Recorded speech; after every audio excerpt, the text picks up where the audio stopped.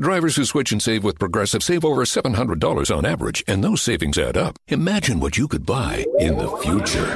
Remember how 15 years ago I switched to Progressive? Well, I used all those savings to buy that golf club that swings for you. But now everyone who plays golf is really good because, the club swings for you. In the future, which is now. So switch to Progressive and save big because those savings can add up in the future. Progressive Casualty Insurance Company and Affiliates. National annual average insurance savings by new customers surveyed who saved with Progressive in 2020. Potential savings will vary. There's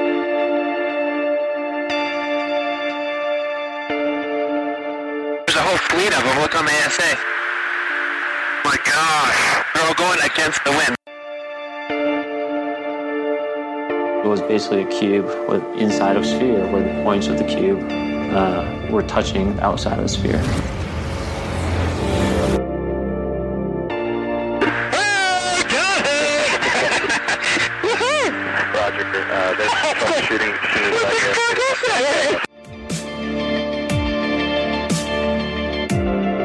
here. So this isn't anything that just is limited to the United States. It's a worldwide phenomenon. That UFO podcast is powered by Zencastr. Zencastr is one of the world's leading platforms for recording and hosting podcasts. Zencastr is a modern web-based solution for high-quality audio and video podcast production. With a full suite of professional tools, Zencastr allows podcasters to quickly and seamlessly record their guests remotely and produce their podcasts in studio quality. Check out the links in the show description to find out more. Hi, this is Sean Cahill, and you're listening to That UFO Podcast. So if you get a certain amount of data, right, I mentioned before, if it's over 30 points, now we can use statistical analysis, to determine, could it be fake? With 30 plus points, given these information, you could actually say with like mathematical certainty, or not certainty, but close to mathematical certainty, that it would be impossible to fake this, but that we need more data. So I would say first thing is that, like the easy kill, right, is train people to do it better. And then it would be on implementing better systems. So I've been working with Martin in Denmark. He's for Danish UAPR. And he's basically putting together a system with FLIR and prototyping it. So the idea, there is a couple ideas, but the main idea is to fund whatever project we do with NFTs. And so that's why Dan, I was excited to see you have NFTs. You've made a few. That one is sweet too, with Lou Elizondo. I like that thanks, one. Man. I think there's a huge opportunity, huge. And so a lot of people just don't understand NFTs, and I think it would be an easy way to crowdfund. So the idea is to basically, I'd like to send a satellite into space. So basically modify a SkyHub system. Basically it's like right now it's a fisheye lens that is going to point out something anomalous. And then it has a telescoping camera. And so you could do optical and FLIR next to each other. And if you separate them by like a meter, you can get stereo vision. So like those multiple points I talked about, you can get that. So the idea is to mount that into a CubeSat. You can buy these CubeSats like already made for like 50,000 and then modify it for space and then send it up and somehow make it so it can direct to the internet, just video, like nothing in between, like hardwired.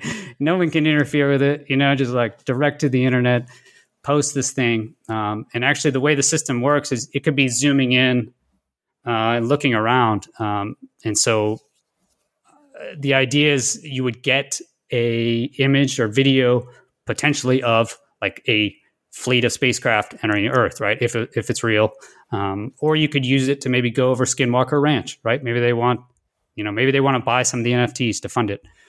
And I would put like the NFT avatar like right out in front. I want to like 3D print the avatar and like put him out in front, like he's flying through space. Like that'd be so awesome. So that's the basic idea. And Dan, you may know, so I want to make if we need like $1 million, we're doing initial cost estimates. I think it'll be less than that. I think it'd be like 500,000. If we sell 1,000 NFTs, right? We mint 1,100 and then we sell 1,000.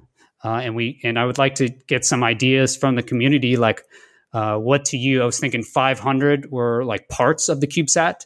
And then the other 500 would be cool, like normal avatars. There'd be like 30 aliens, 30 geese and ducks of different varying quality, Canadian geese. We go through all the geese, exotic species, a lot of explosions, right? Because chances are it's not going to work. Get some blurry ones in there. And then you sell them for whatever we need. Say we need $1 million. We sell 1,000 of them for half an ETH. And then if they somehow fund this project, not only do they get to keep the NFT, which hopefully will be sweet and go up in value, or maybe build a community would be the idea.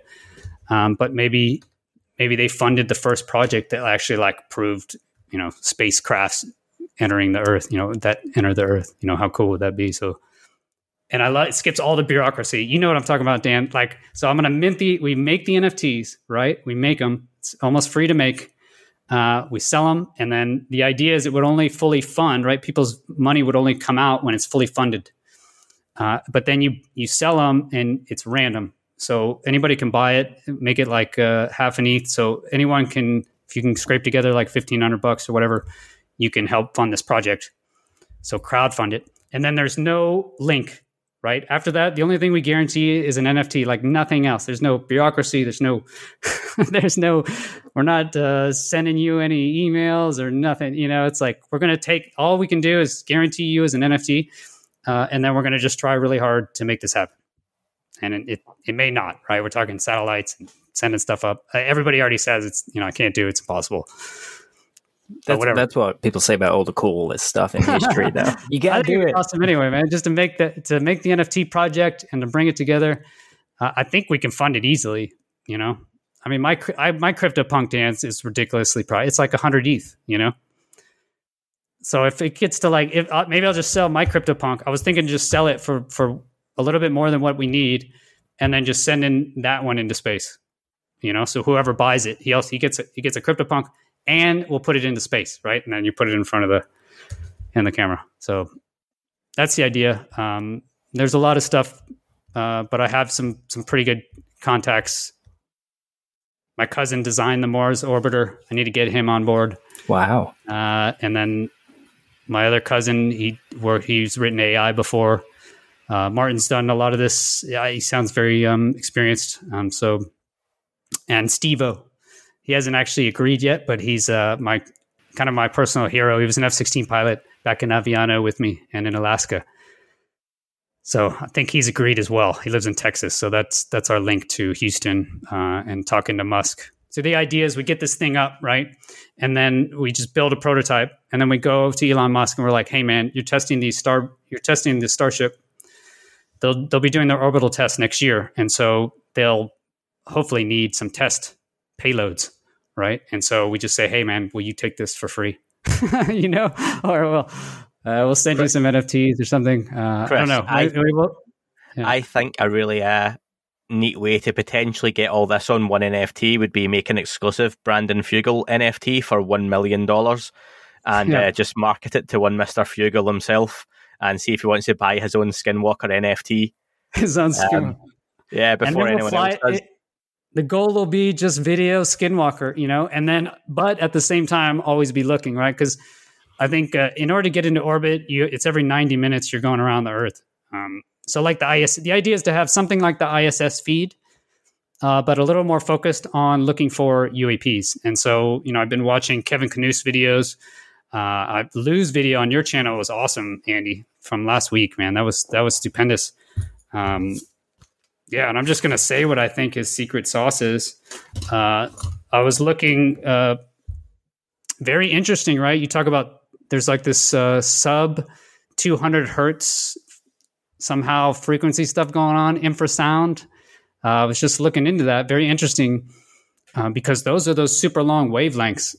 I've been kind of mentioned in my last video. What is past the radio waves? And I don't know if we actually, I hope somebody knows, but I was looking into this, and he mentions infrasound. So infrasound is less than 20 hertz, right? So super low. It's like thousands of kilometers. That's the wavelength. So I was like, thousands of kilometers. Okay, that's pretty long. That's state level for sure, And then the next one was 10,000 kilometers is below 0.003 hertz, I believe. So super, super low hertz, super low frequency, and then 10,000 kilometers long. They called it ELF. I'd never heard of it. Extremely long frequencies. But I watched another interview with Kevin Knuth. He was on the Theories of Everything. That's a very, very interesting interview as well. And he brought up this 12 hertz thing. That's something like there's some alpha channel in our brain, but there's some frequency of our brain that's at 12 hertz if you use an EMF program, all this stuff. So very interesting, which could be the longer waves that we're looking for. And if you look at an interferometer, basically it splits a laser. And then if one line of the laser is being impacted by gravity waves, then you basically impact the signal, right? So you can tell if gravity waves are going through, which reminded me of like from the Ghostbusters, that spinning PKE meter. I was like, holy shit, man, we need PKE meters or what? Like, this is what we actually need. I don't know. He wasn't laughing though, Lou. I guess I hate to laugh, I guess I'm so new. Like I'm like the rookie, at combat, I haven't been shot at yet or hit or anything. So I guess I don't mean to laugh about these things. Obviously, it seems very serious. And maybe get in touch with Lou and tell him what your guess is. I think at this point everyone's having a go at it, and it's a little bit like when it's like a name the baby or name the teddy bear competition at a fair, and everyone's going, "Yeah, I think it's this, and I think it's this." That's not. What bad. Do you think? What do you think? I think. What I think doesn't really matter too much. I don't know. I think your one sounded quite good. No, I don't think that's it. Actually, he said that's infrasound. He said simple. He said it was really simple. He said that's one way. So he said infrasound is one way. He's like, yeah, that's one way, but there's a simpler and more cost-effective way. And he says, like, when you hit your head, you're like, yeah, of course. I think it's just a compass. I bet you have it's, because you look at these when they show up, I bet there's some serious gravitational waves. It's obviously related to magnetism and electric, the electromagnetic interactions that we don't fully understand. So I bet when they appear or when they're doing something crazy and all these gamma bursts are going off, I wouldn't be surprised if it's just screwing up the whole magnetic field there. And if you just had a 3D compass, like a digital compass, it could just point the satellite is what I'm hoping. Right. So I don't know. I think we should be sharing information. Hopefully they tell me what it is. I don't mind if they get it first. That's fine. But I think he will. I think they'll share it. It's just scary sharing information. Somebody in the group's always like, no way, we can't do it. So I just don't talk to the group, and then everything works out fine. So. Well, listen, you're talking about crazy ass theories, and I use that language because on your own channel, Chris, in your most recent video, you called Chris's crazy ass theory on pretty much life, dark matter, and the universe. Now, if people want to see this in detail, and I think you need to watch the video to get the full impact and effect of it, absolutely be searching Chris Lehto's channel on YouTube. It's Chris Lehto. The links are in the description for this podcast as well. Go and watch that, and then watch his other videos too on the gimbal, go fast, and all that kind of stuff. But do you want to tell us, Chris, about your most recent video that you said has been it's been brewing for a long time? Yeah, I mean, I was very happy just to have really gotten it off my chest, to be honest. That was the driving force, I think, for getting out there. I couldn't tell how to. There was something I felt like I had to relate or communicate or something. I don't know. I guess in my theory, I talk about, how do we communicate at our level? And I think it's through thought. We do it through words now, but with Neuralink, surely we'll just get to direct thought in the future. So. Yeah, that it really just made it so for whatever reason, I was able to put all the pieces together at this point and release that video. I just felt lucky, essentially, and just happy to get it out. Before I published and it was processing it or anything, I kept thinking I would die. Something was going to happen. I was driving somewhere, but it hadn't published. I don't know that you get these crazy thoughts, but I'm just feel very grateful, I guess. I'm grateful for YouTube and able to put it out. I'm so happy with it.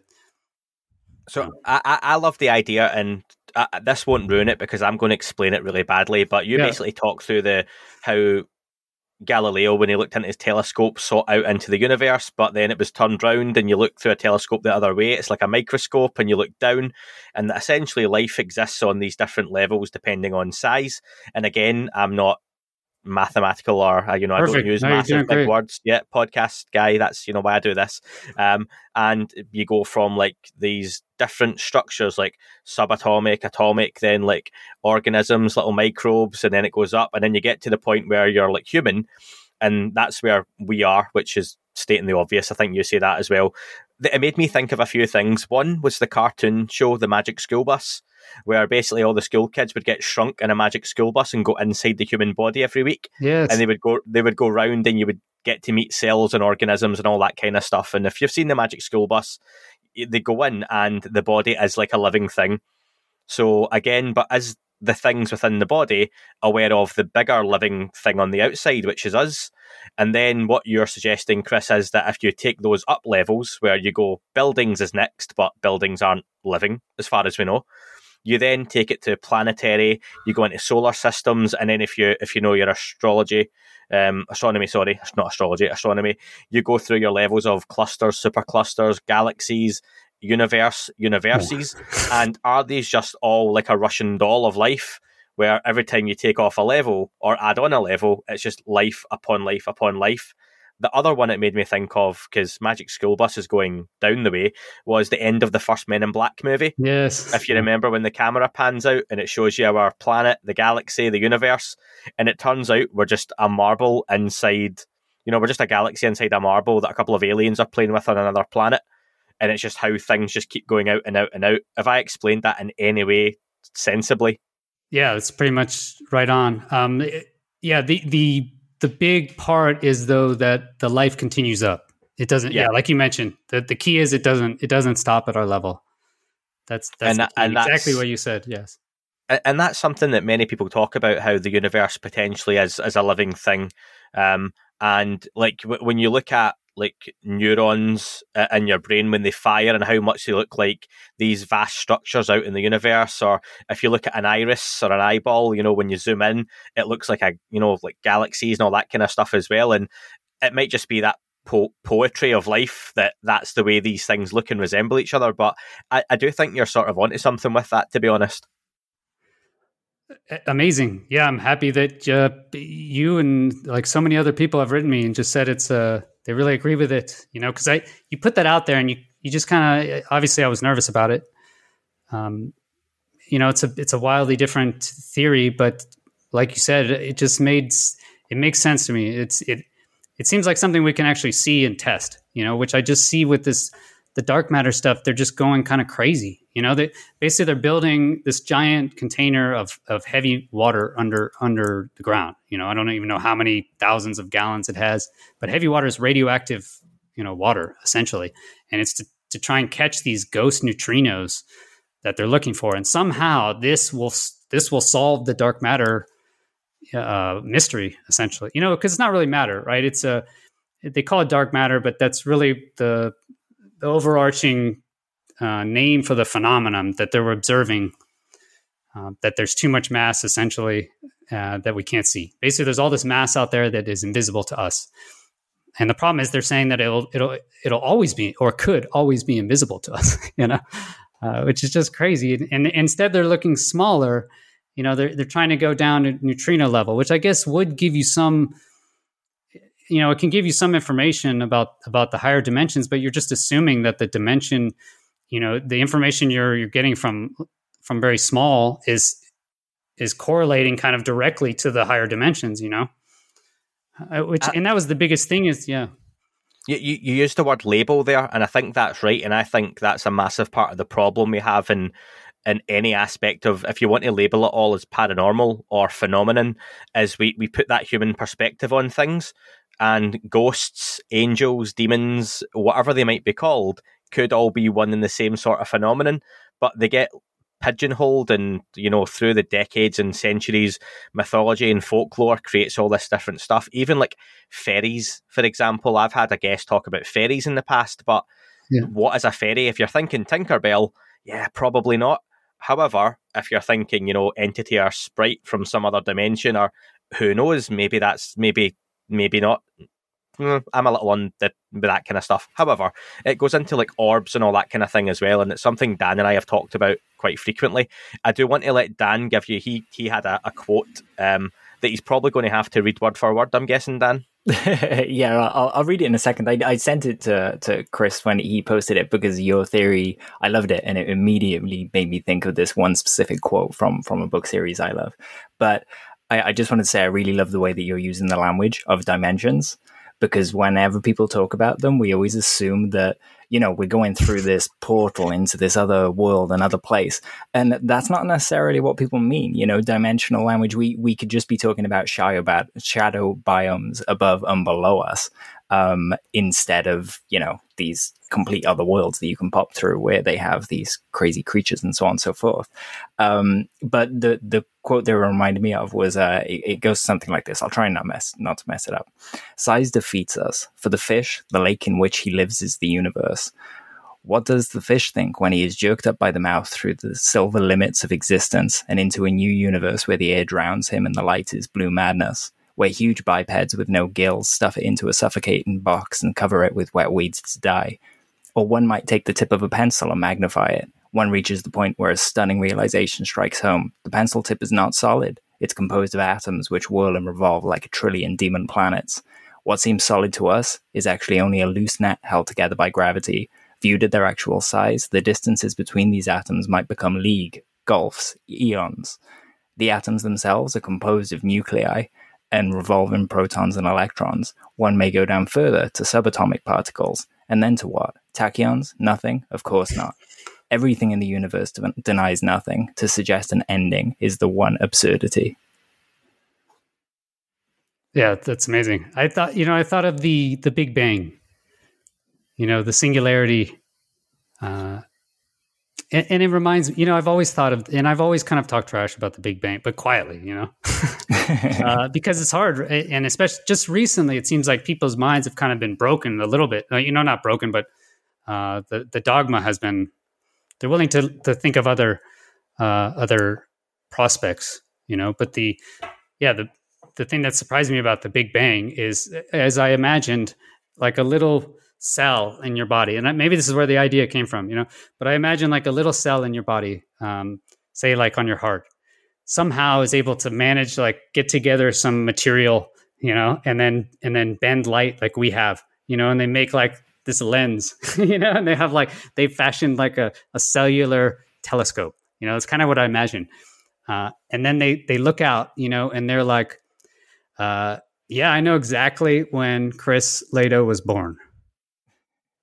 That's basically what I hear them telling us. And I'm just like, what you're suggesting is ridiculous. I mean, honestly, yeah, I don't know. The fact that they could name the beginning of the universe, I don't know. That's kind of where the craziness kind of started. And maybe they can, and maybe it's correct. But that was the impression I always had. And that kind of brought that to mind. Yeah, I tell you what, Chris, I think you'll appreciate this as a father and any parents listening, where I had a bit of a bittersweet moment as I was watching that video while I was sitting with my 18-week-old little boy, Harry, and he was holding my finger with his hand, just at the point where you said that nothing is actually touching anything else because of the atoms. And I just remember looking down at him holding my hand and thinking, he's not really holding my hand, is he? It was just one of those moments. I was like, well, yeah, that's true. Science comes along and ruins it. But he is for us, Yeah, that's at our level. I don't think knowing all these things doesn't it doesn't make living less real. For me, it makes it more real, I guess. But I treasure it more. I kind of feel like the sand, is running through. So I want to catch it. I want to catch that information. The information's going by. We're missing it. Well, Chris, we're going to get to listener questions sure. in just a second. I want to ask you one more thing before we get to those. being relatively new, like May 31st, I think you've given us the date there where you really got involved in this topic properly, and you've dived in head first, which is amazing. What are you most excited about where we are in the conversation at the moment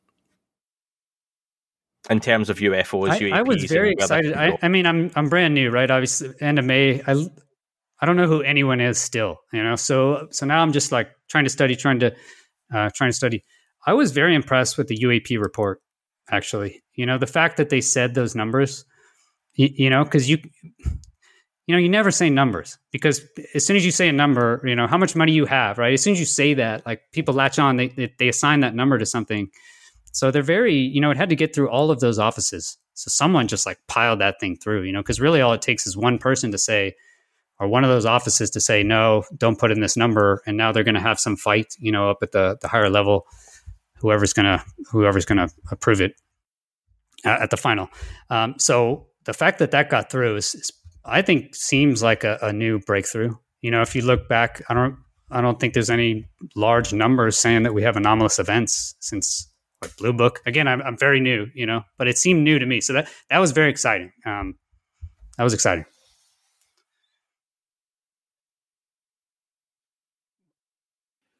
No sound. I get to say it to you this time, Andy, but you're on mute. I am editing that one bit out. If you're not nothing allowed. Else. You have to leave it in. That's the beauty of doing what I do. So listen, we've had a lot of your time, Chris. I was just saying, and I want to get to these listener questions. Sure. I've got a few for you, and then we'll finish off on the quick fire round as well, which I'm interested in because being so new to the subject, I wonder if you've got an opinion formed yet on a lot of this stuff.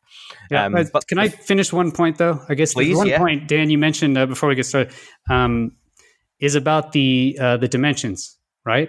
Sure. I think it's so true, right? Even the words, we say dimensions. But if you think about it, getting to a larger dimension would be, with our current technology, impossible, right? Or getting to a smaller dimension. We can affect it, right, with certain technological tools, but we can't, transfer our perception down to like the quantum level, for instance, right? So that is where the dimensions come in, where you would need like some sort of technology or a portal that can actually take our size or somehow and maybe reorient, maybe you can retune the frequency, right? And now you can tune down your size. But it needs some sort of portal. So you still need a interdimensionary vehicle, to get through, or to get extremely large. Imagine all of your, whatever we are expanding, into how would you even observe the outer universe? So it is a dimension, it's just funny that we can see them. I guess we're considering that another dimension will be something we can't really see into. But the only reason we can really see it is through this advanced technology that we've had.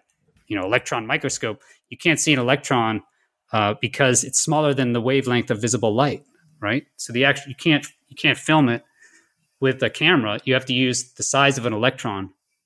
So actually, they kind of like use Braille to actually like feel the top of the surface. Okay, so there's other methods that we use to see into that dimension, but to actually go there would require a portal, right? But we can't affect it, and this is what I was kind of thinking was maybe these are really interdimensional beings coming from other sizes, right? So imagine we have limitless, you have 70 trillion cells in your body. I don't know, maybe one of those turns into some alien civilization. I don't know. And then they're able to get bigger, but more than likely it's the other way. If obviously this is just an idea, but from the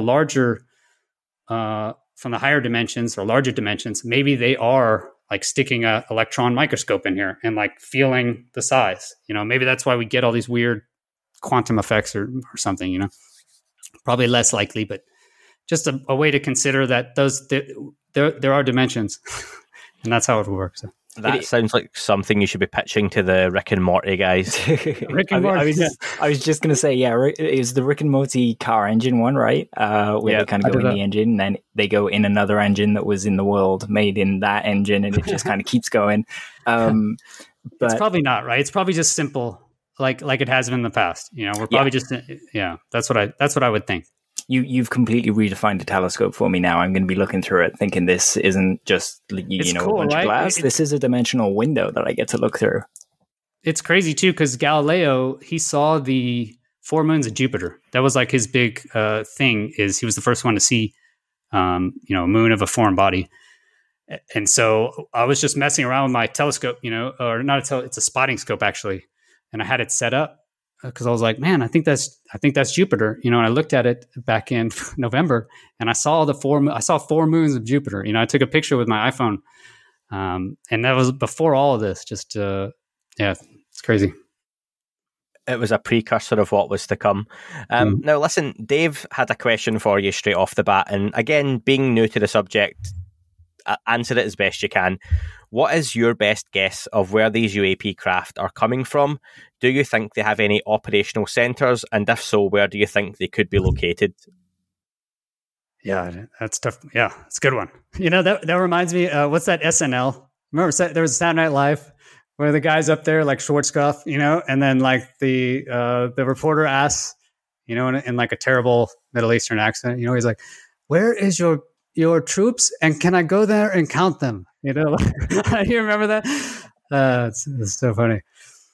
I don't know. So total guesses, right? Speculation completely. Like I said, if the hypothesis, if it is true, then what that would mean is it would depend on the environment we're in, but I don't think we're just floating out there waiting to get gobbled up by like some, other floating amoeba or something. I think it's likely we're in a larger system. And what these UAPs are is basically the same sort of interacting elements you would have in your body. So there's things that bring nutrients. There's, basically T cells, keep out foreign invaders, basically supporting what would be supporting our planet. Because for some reason it provides some benefit to the larger organism, right? Just like things in your body support each cell because it provides a benefit to the larger organism. So if that crazy ass theory is correct by some miracle, I would suspect that UAPs are like these higher levels. So they should appear like these elements appear to us. Would be police, right? So people in police uniforms come from the city, right? And so that is a higher dimensional level. And the way, right? Because those people don't want to arrest you. I would assume, right? They don't want to get shot at or do this dangerous job, but they do, right? They do. so why do they? Why? Well, they're forced by the overall system that has created them, molded them, put them in that role. And so they come out, what it appears as is the police showing up at your door, right? But the overall general system is it's creating order throughout the overall general system, right? If everyone was out there breaking the law, running all of our traffic rules and everything, the overall system would start to fall. So this is just a control mechanism. So the idea is it would be interdimensional beings that are similar to our level. So that's why, maybe why it's all humans, or at least not humans, but there are, they appear hominoid in all the accounts, right? Which always seemed to me like too convenient, and that's another reason I kind of wrote it off is you see like, okay, at a spaceship, we've been hearing about spaceships for decades. And then really they're going to look like that, they're going to really have 2 eyes and 2 arms and 2 legs. And it just seemed too convenient to me. But this would kind of feed into that. Whereas maybe it is like a seed world, essentially, where, we can grow on our own, but there are certain basic pathways, or maybe there's certain species out there. So you're making me think of all these weird random things now that, like, imagine the Earth was a living thing in itself, and this is just the Earth's immune system attacking us because we are some kind of virus against it. Like, exactly. But yeah, it's like we don't know where COVID came from, right? It's a crazy thought, but it's solving a lot of problems, a lot of overheating issues. That was Lovelock's big thing. He wrote the guy. I love that. And what was he, like 100? He wrote his last book. I'm sorry, I can't remember. Superintelligence, I think is what it's called. Amazing book. But that was his main argument: is that Gaia will continue. The AI, we will have new machines here, new entities that we won't recognize. He said they'll look ethereal in nature, which sounds kind of familiar. And he said that really they'll keep us around, he believes, because we will keep the planet from overheating. So basically, which kind of makes sense for the entropy argument, because if you look at entropy is always increasing in a normal system, you can also kind of relate that as, as heat, maybe heat dispersing.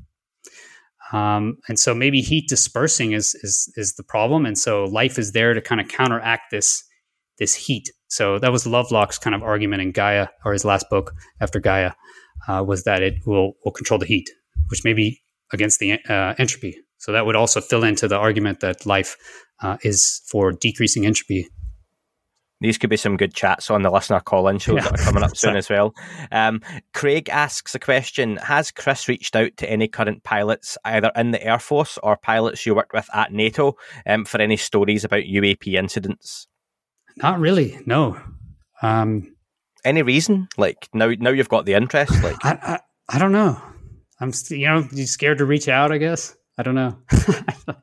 The buddies I asked kind of on the side said, no, I haven't seen anything. But yeah, I'll consider it. That would be cool. It would be awesome to have people out. You're asking a lot. The only person that's come out so far is really Ryan Graves and I believe someone else on the East Coast.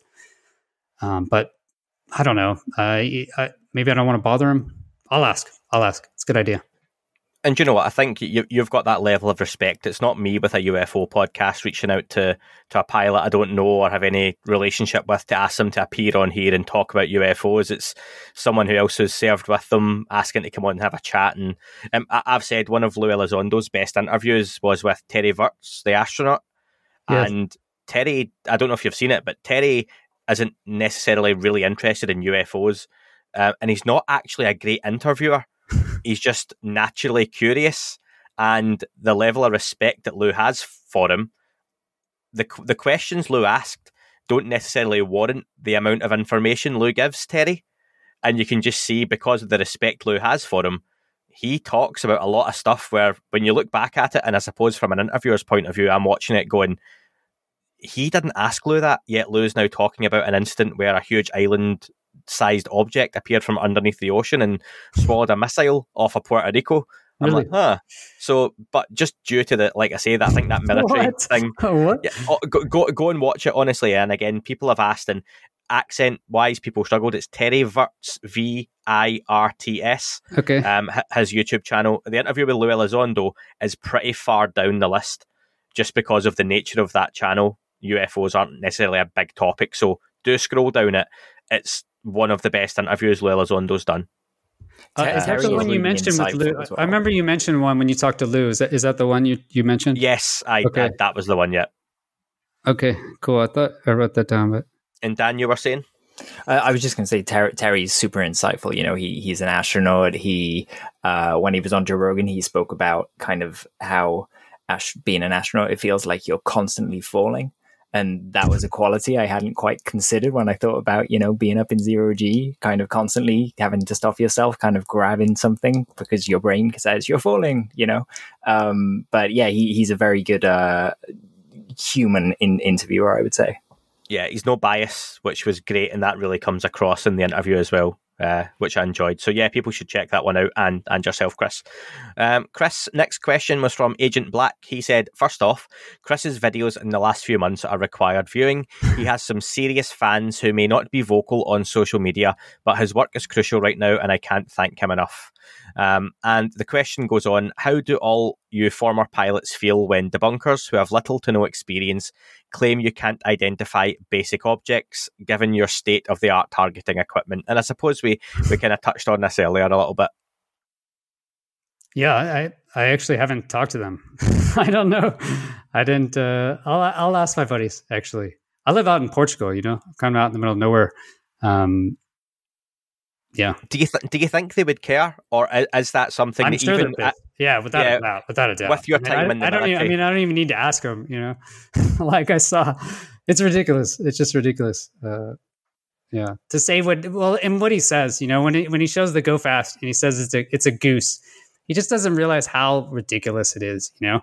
And then I made that video, and I keep getting hate comments from it, you know, because Thunderfoot made a video aiming at that video, but I leave it up because I don't know. I think I need the hate comments, you know, just to like slap me awake again, and then but B, I think all the information is not refuted, you know, like they still think it's refuted. So at the end of the day, you know, I honestly don't care what, you know, Thunderfoot thinks or what videos he makes at the end of the day, you know, and I really learned that from talking to Avi Loeb or Mick West, you know, and that's why I don't know what Mick West is doing really, because I don't watch his videos. I'm really just so busy, you know, trying to think of stuff and investigate and watch other videos that I care about. You know, it's really almost a waste of my time to engage with him, but I will, you know, if it's required, or if he brings up a good point, you know, if he does bring up a good point that can further the discussion or that can show me something else, it's good motivation. And last question from Charlie. He says, at the recent AIAA conference, Ryan Graves, who you've just mentioned, presented some recommendations for air safety with regard to UAP activity. What recommendations would you make? Yeah, that's a good question. I don't remember what he recommended. So what would you do for safety? So basically the way, that's a tough question, right? There's basically three things you can do, you know? So you can affect it. The best way is to system affect it, right? You literally design out the problem. So that would work like if there is you know, there's an activity, say we knew there's UAP activity specifically in this east corner of the airspace, for instance. So what you do is you lock off the east part of the airspace, you know, so you're making it so we physically can't interact with them, right? That would be kind of a systems design. It doesn't make as good a sense. The better argument for systems design is like pilots, when they go to reach the landing gear, since this switch is right under it, once in a while they hit it and it like blows up the whatever, you know, it causes some serious issue. Okay, I just made that up. I'm sure it happened in the past, right? This always happens. They build something to find out later. So what the best way to do is to literally design out that switch, right? You take it out, you put it somewhere else, you remove it, right? So it physically can't happen. But if that can't happen, then you put like a little cage over it, you know, you're doing it like a duct tape fix. And then the weakest, right, until that happens, is you procedurally do it. So you just tell everybody, hey, you know, don't hit this switch, although you're never going to think of this while it's going on, but you might get automatically ejected or something, you know?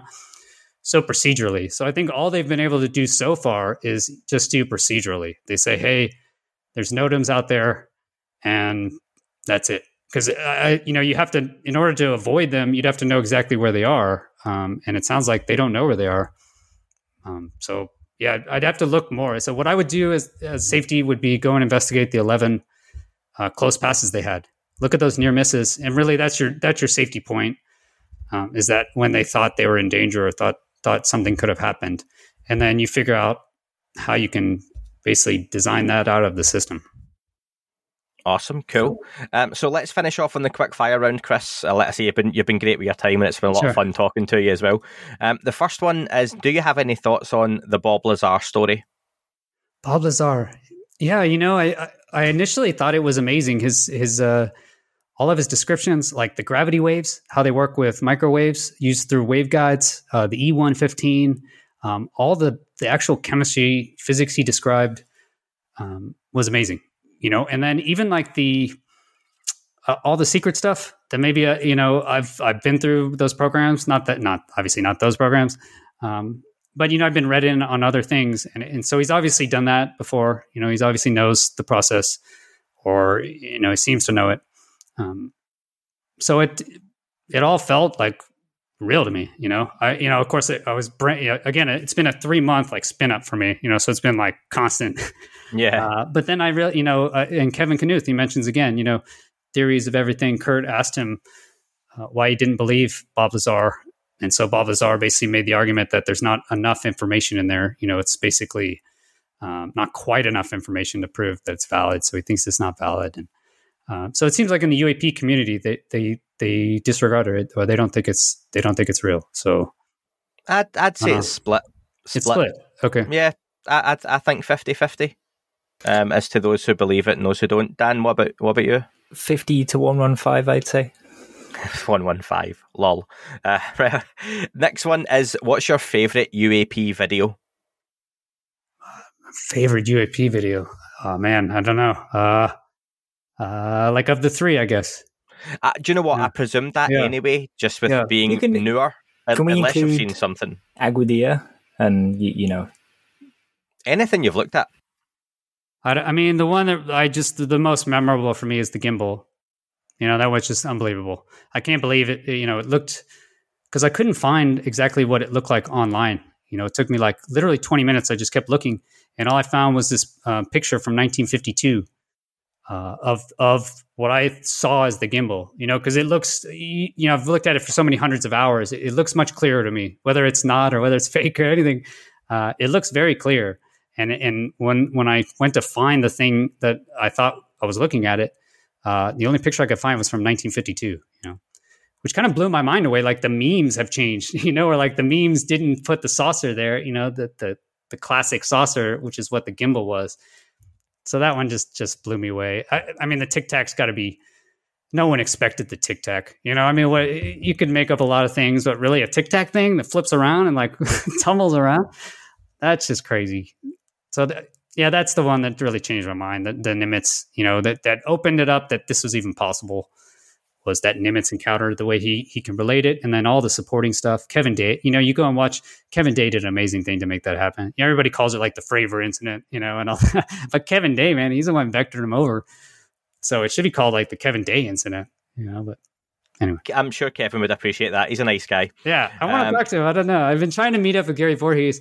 You know, I kept saying I do a Nimitz dive, but then I see there's so many interviews. So I've been like trying to watch all these interviews. I don't want to ask him the same questions, but hopefully I get him on. I want to get him on one live stream. Again, Gary's a good guy. I was texting him last night as well. So yeah, I got on with Gary. Cool. What's your thoughts on Skinwalker Ranch? I honestly just learned about Skinwalker Ranch like 2 days ago. You know, I guess it must be amazing to you guys. Like, how do I not know all this stuff? I'm like, like Skinwalker Ranch. Because I'd heard of it. I'd heard of people saying Skinwalker Ranch. I'm like, what? Is this like a brothel somewhere out in Las Vegas? You know, I have no idea. Like, I literally thought, is it a brothel? You know, Chris. But let me tell you, like. I like you have a fresh perspective on it though, and I mean extremely fresh. You've literally just opened the packet, But we speak to people who are experts or who have a bias or who have been involved in it for. I mean, we've spoken to the owner, we've spoken to Brandon, we've spoken to Thomas Winterton and Brian Arnold, who's security on the ranch. So they've all got these really unique perspectives. But to speak to someone who is just dipping their toe in the water of it, it'll be interesting to hear what your thoughts. From the little you've heard. But then, do you know what, in the future, just to see as it develops, like, do you still think there is something going on, multiple things going on, or is it a bit of a damp squib? But what's your initial thoughts? I watched Travis Taylor's interview, and it was amazing. I was surprised by some of the comments. You know, interesting was the gamma. I was surprised by he had gamma radiation burns. You know, gamma comes from it's the smallest wavelength, actually. You know, so it's just so interesting. We're looking at, I don't know, maybe the largest wavelength creates the smallest, or we have the largest wavelength and the smallest wavelength somehow are there, you know, or, you know, if you have less than 20 hertz infrasound, and then somehow you also have gamma radiation at the same place. Yeah, that was very interesting to me. I thought that was interesting. And then you hear about Lou Elizondo saying that, you know, he's heard of everything at the Skinwalker Ranch. And then Kevin Knuth in the interview I just watched last night saying he can't explain half the things. So yeah, sounds amazing. You know, there's a few good there's a few good documentaries on it. Jeremy Corbell's documentary is good and covers a lot of ground, and there's a few more. I think Amazon Prime's got one on there as well. So yeah, there's plenty of content, and of course the History Channel show that we've talked about a few times. Like, there are times where you're filming a dramatization at times of an ongoing scientific experiment, So, there's only so much digging a hole can be spread out over 45 minutes of an episode. Yeah. So maybe start with the documentaries, and then if you're really, I was going to say digging it, but that's a pun. If you're really enjoying the concept and the show and the history and the lore, then go into the show and start looking at that. But yeah, documentaries are the good place to start. The documentary is the best. Yeah, the Skinwalker Ranch documentary. Yeah, there's two good ones to watch. Something you touched on earlier when we were talking about sensors actually reminded me of something from Skinwalker. Maybe this will whet your appetite enough to jump into the show. But at one point, they say that you're not meant to dig on the ranch, and the bad things happen when you dig. So naturally, they start digging, and when they do that, there are a few people kind of far from the dig site have compasses, and the compasses all start to point towards the dig site. Right. And yeah, you kind of touched on that earlier. I thought it was worth throwing in. Oh man, that's so awesome. Yeah, that's the simplest thing I could think of. Simplest. It's got to be it. Sorry. That's where Dan's good for his memory on this stuff, because I don't remember anything like that. And do you prefer the term UFO or UAP? I'm used to changing 3-letter acronyms, so UAP sounds easier to say for me, I guess. Sounds cooler. It's like newer. We're all, you got to rebrand. They do it every like 10 years. We get new uniforms in the military. It's just terrible. And the last one, and again, this will interest me because you're so new to things. What does disclosure mean to you? Disclosure. I guess that would just be the government fully admitting that it has extraterrestrial content or, contact. There we go. Awesome. Listen, Chris, it's been great speaking with you. Before you go, do you mind just telling people how they can follow you and also find your work? The best is Chris Lehto at YouTube. So just Lehto, spelled the Finnish way. I also have a Patreon that I've just spinning up. I'm really enjoying it, figuring out how to use it still. But those are the two ways. So I try and keep it transparent. Is just ads, ad revenue. I don't want to do any supporters or any of that marketing stuff, and then from Patreon. So that's the only way I'm going to be funded, I think, in the future. Awesome. And I'll have all those links in the show description and as NFT well. Sales. And NFT sales, yeah. And if you're listening, Brandon Fugal, that one NFT sale could make all the difference for Chris's venture going forward. Man. Put it in space. I'll put it in space. Like right out in front, dude. 3D avatar. I think it'd be awesome. But listen, watch the Skinwalker stuff and then get in touch with Brandon. Do you know what, Chris? Actually, I'll send you Brandon's email. Awesome. You can get in touch with him. But Chris, look forward to speaking to you again in the future as well. And Dan, thanks for joining us. Thank you. And thank you, Chris. Excellent, guys. No, great to meet you. Anytime. That is all for this week's show. Thank you very much for listening. Please remember to leave the podcast a review on your chosen platform. You can like, retweet, and subscribe. That would all be very much appreciated. The shows are being uploaded onto YouTube as we speak more and more. You can sign up at patreon.com/That UFO Podcast to access the shows ad-free as well. Please get in touch on Twitter, Facebook, Instagram, That UFO Podcast. Of course, on Twitter, it's at UFO UAPAM. And again, folks, as always, keep looking up. You never know what you might see. It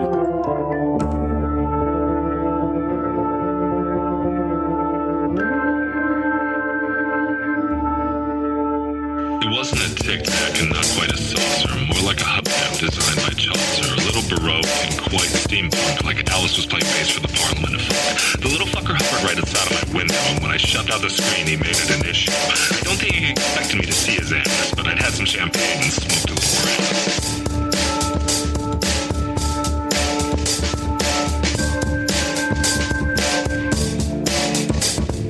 Meditative gamma state full on meta. Can't imagine how it could have been any better. I got to the top of the stairs and there he was. Like, you awake? I was about to abduct you, cuz.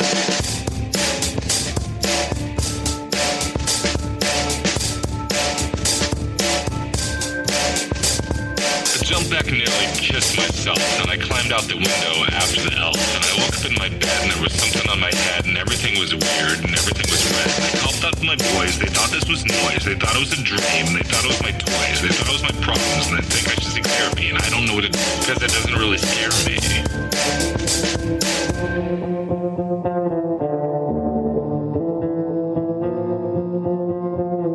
If you really want to know who I think I be, I think it's you and me and us and we and him and her and that and she and that thing over there and what's that, Jake?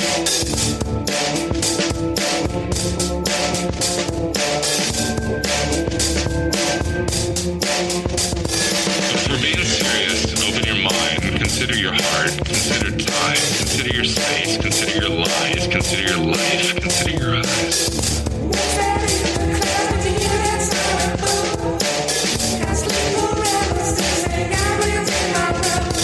It wasn't a Tic Tac and not quite a saucer. What's that in the class between that silent boom? Can't sleep forever since they got within my room. It wasn't a Tic Tac and not quite a saucer.